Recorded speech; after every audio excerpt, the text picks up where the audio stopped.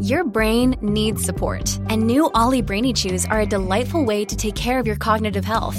Made with scientifically backed ingredients like Thai ginger, L-theanine, and caffeine, Brainy Chews support healthy brain function and help you find your focus, stay chill, or get energized. Be kind to your mind and get these nootropic chews at ollie.com. That's OLLY.com. These statements have not been evaluated by the Food and Drug Administration. This product is not intended to diagnose, treat, cure, or prevent any disease. It's The Other Side of Midnight with Frank Morano. The Other Side of Midnight presents. What you're about to hear is not a news broadcast. Perhaps you can help solve a mystery. This is the Morano Mystery.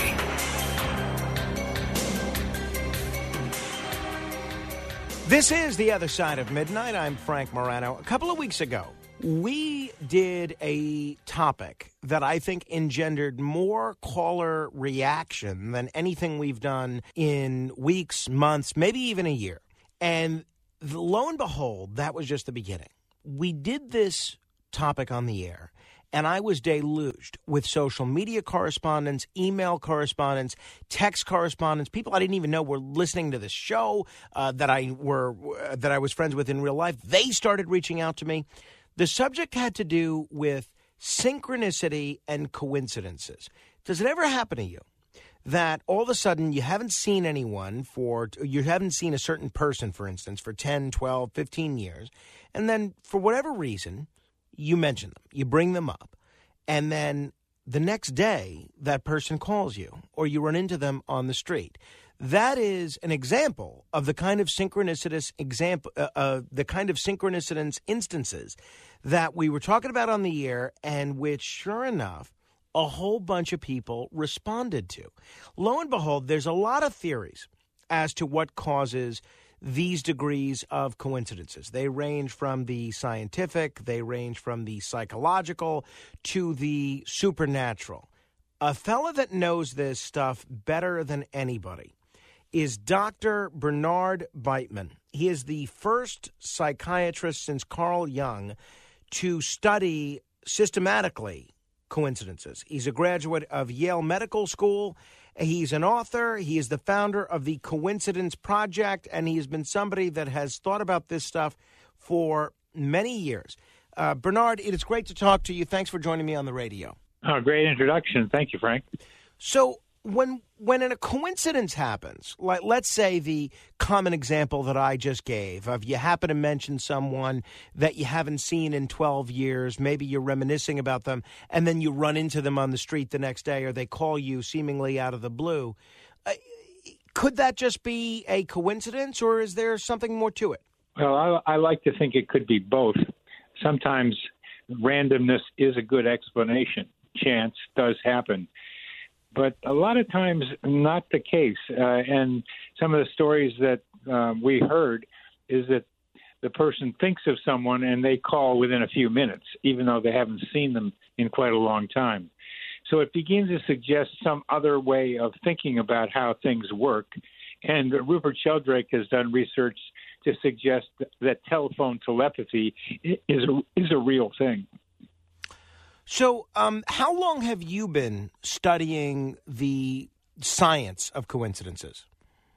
Well, in 2009, I published a couple of papers in Psychiatric Annals based on the Weird Coincidence Survey, which I constructed with some research assistants. And the purpose of that survey was to ask a simple question. Yeah, I've heard a lot of stories about people having a lot of weird coincidences, synchronicity, serendipity. But I wanted to get some data about it, and there wasn't very much out there.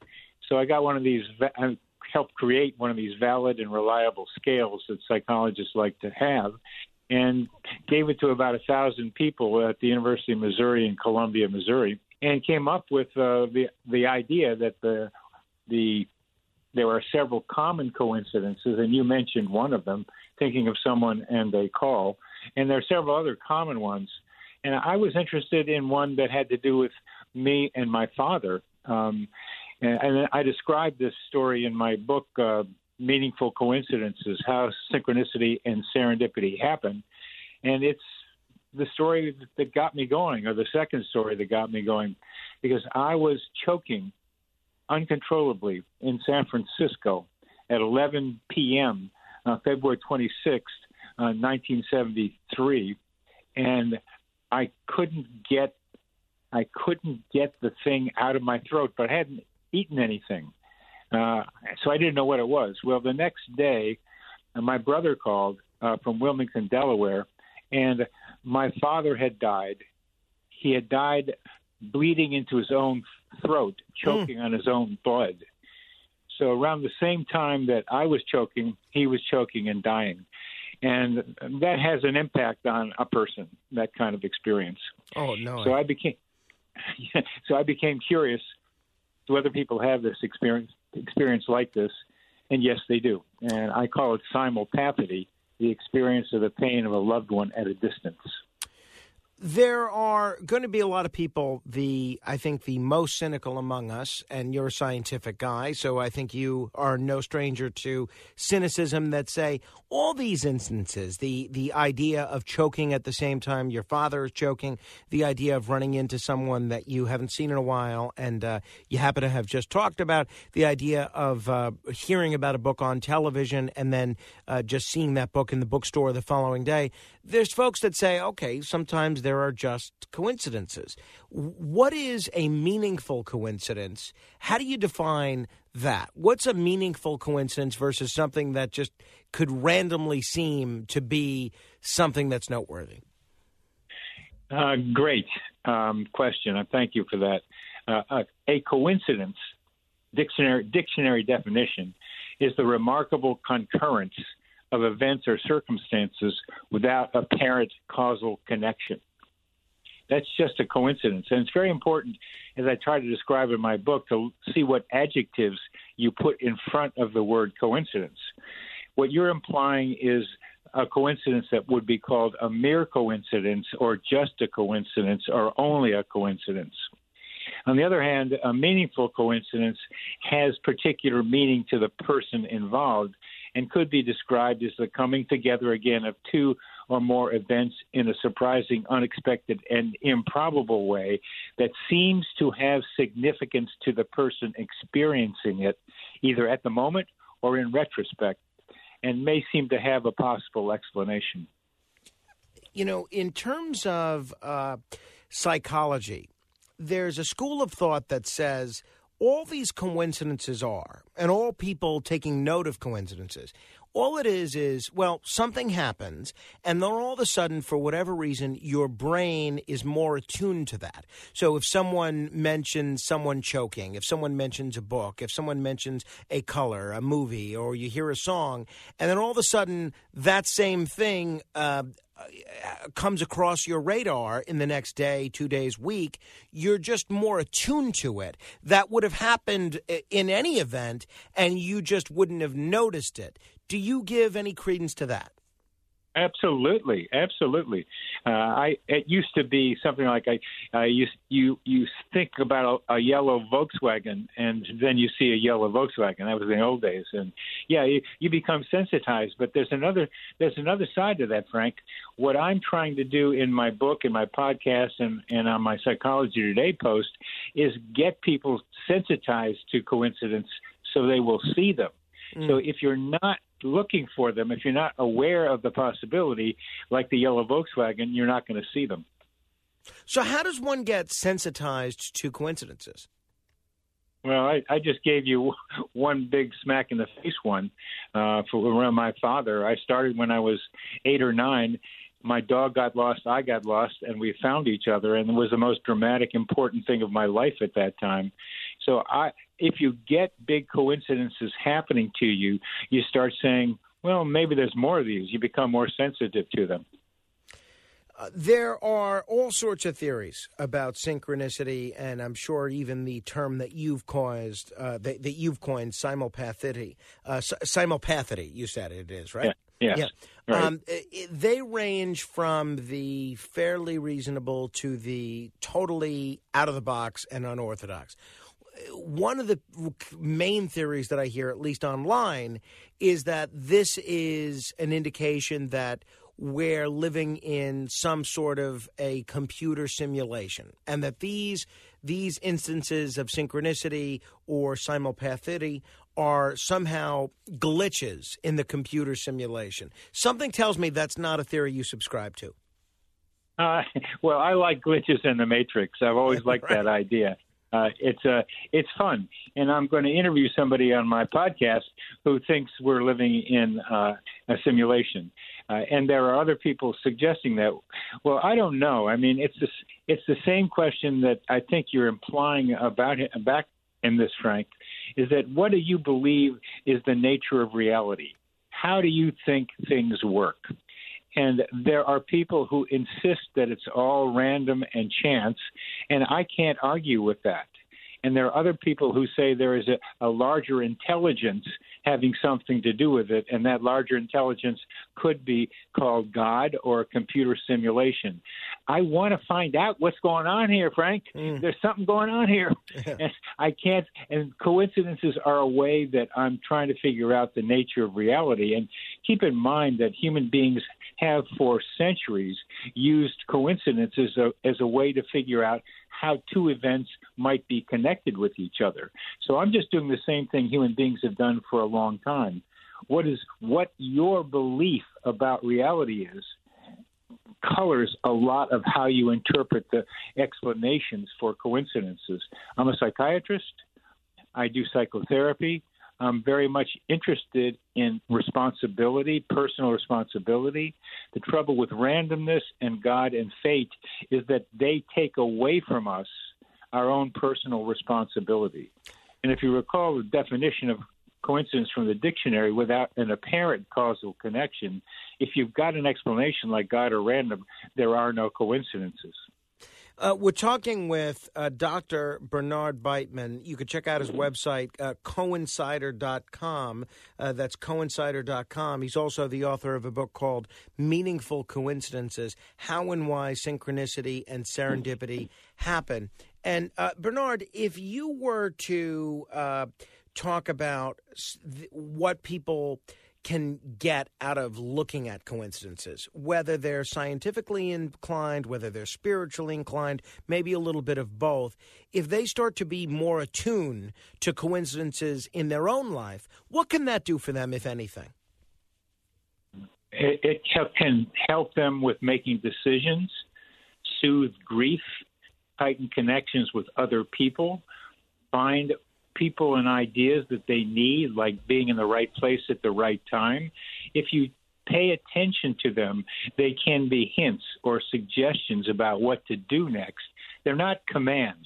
They are absolutely not commands. You have to decide what to do with them, but they are very practical, and I try to list some of the ways they are practical in my book. And give us one way, for instance, that they're practical. I was leaving the University of Washington because I was denied tenure in Seattle. And I didn't know whether I should say goodbye to a colleague of mine or not. So I stood outside his door and said, yes, the right thing to do was say goodbye to Wayne. We had worked together and on similar things. So I knocked on the door, walked in, and, hi, Wayne, how you doing? And on his desk was a paper by Bass and Wade on chest pain and panic disorder. I said, Wayne, what's this? He was doing research on trying to find relationships between chest pain and panic disorder in a family practice clinic. And he gave me the protocol. It was a one-page thing. And I went to the University of Missouri with this protocol, and right across the front door of the psychiatry clinic was the back door of the cardiology clinic. So people from the cardiology clinic with atypical or non-anginal chest pain could come over to the psychiatry clinic to be evaluated for the relationship between panic disorder and chest pain. Those nice coincidences helped me get 40 papers published and became chairman of psychiatry. That is wild. And again, if people want to learn more about this or check out the book, they can go to coincider.com. And one of the things that I have heard a lot of people bring up about maybe about 15 years ago, 16 years ago, there was a whole movement, a very trendy book called The Secret. And one of the linchpins of The Secret was something called the Law of Attraction. And I'm overly summarizing something that people, I'm sure, taught seminars, did movies, and wrote books about. But basically, the Law of Attraction, as I understand it, is that whatever you think about, whatever you put out into the universe, that comes back to you. And a lot of folks have kind of chalked that law of attraction up to why these seemingly random incidents of serendipity or coincidence, whatever it may be, why those occur. What do you say about the law of attraction? Well, thanks for bringing that one up, because the paradigmatic, this basic vision I had of the law of attraction right at the beginning of the first book, The Secret, was if you want money, put $1,000 bill on the ceiling of your bedroom and just stare at it, and that's going to make money come to you. And that is not what happens. You've got to do something in the world. So it helps to know what you want. It really does. I wanted to run the opening kickoff back for a touchdown in high school and college. I did that. Hit the first pitch of a baseball game. I batted first for a home run. I did that. It helps to be able to imagine what you want to do, but you also got to get out there and do stuff that's going to make it more likely for it to happen. Well, it's certainly very interesting, and I'm amazed that these incidents seemingly occur to everybody. And two, I'm amazed that there hasn't been more study in the scientific community or the psychological community devoted to this. So I think what you're doing is terrific. Want to encourage everybody to check out your book, Meaningful Coincidences. What's the best way for people to get it if they're interested? I hope they go to the local bookstore, because I like to encourage bookstore purchases. Same here. You can get it on Amazon and Barnes & Noble and all kinds of places online as usual. Frank, what you just said about the scientific community, I so much appreciate, because I'm trying to be able to do just that, get more people interested in scientifically examining meaningful coincidences, because they're clues about how reality works. Let me just end with this, because Monday is Halloween, and a lot of people's thoughts around Halloween tend to veer towards the supernatural, the otherworldly. And there's a whole lot of folks that think when they come across a penny or a dime or a rose or a certain song, that's their departed parent, their departed brother, husband, whomever, speaking to them through these random objects that are seemingly put in their path. Obviously, as a psychiatrist, that might not necessarily be your specialty, but as somebody that studies coincidences, I'm betting it's something that you've spent a great deal of time thinking about it. What's your take on what role the supernatural or the otherworldly may play in these coincidences? I think sometimes there's something to it, Frank. I mean, I've tried to be able to be pretty basically scientific about it, but when somebody says that my father used to like to collect 1945 pennies, and then I start seeing 1945 pennies after he dies, I have to say that's a low probability thing.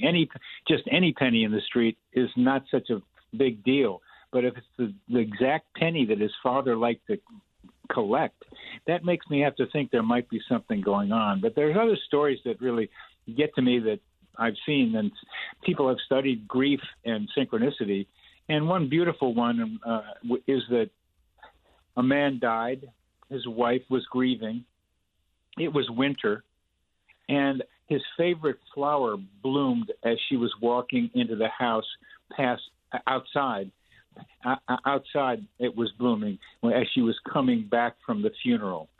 And to have his flower grow at a time when flowers don't grow, right after the funeral, to her was a message. And I have to say, maybe.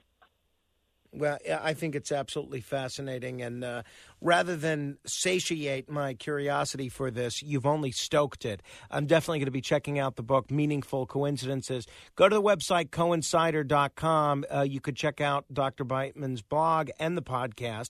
And there's a lot of fascinating ground that's covered. Bernard, thank you so much. I hope we can do this again in the future. Frank, you've got some good questions, and I hope we can. Same here. If you want to comment on any portion of our conversation, you're welcome to give me a call, 1-800-848-9222. That's 1-800-848-9222. If all goes according to the plan, I will be here in just about 2 minutes. No coincidence is necessary. To be continued. The Other Side of Midnight.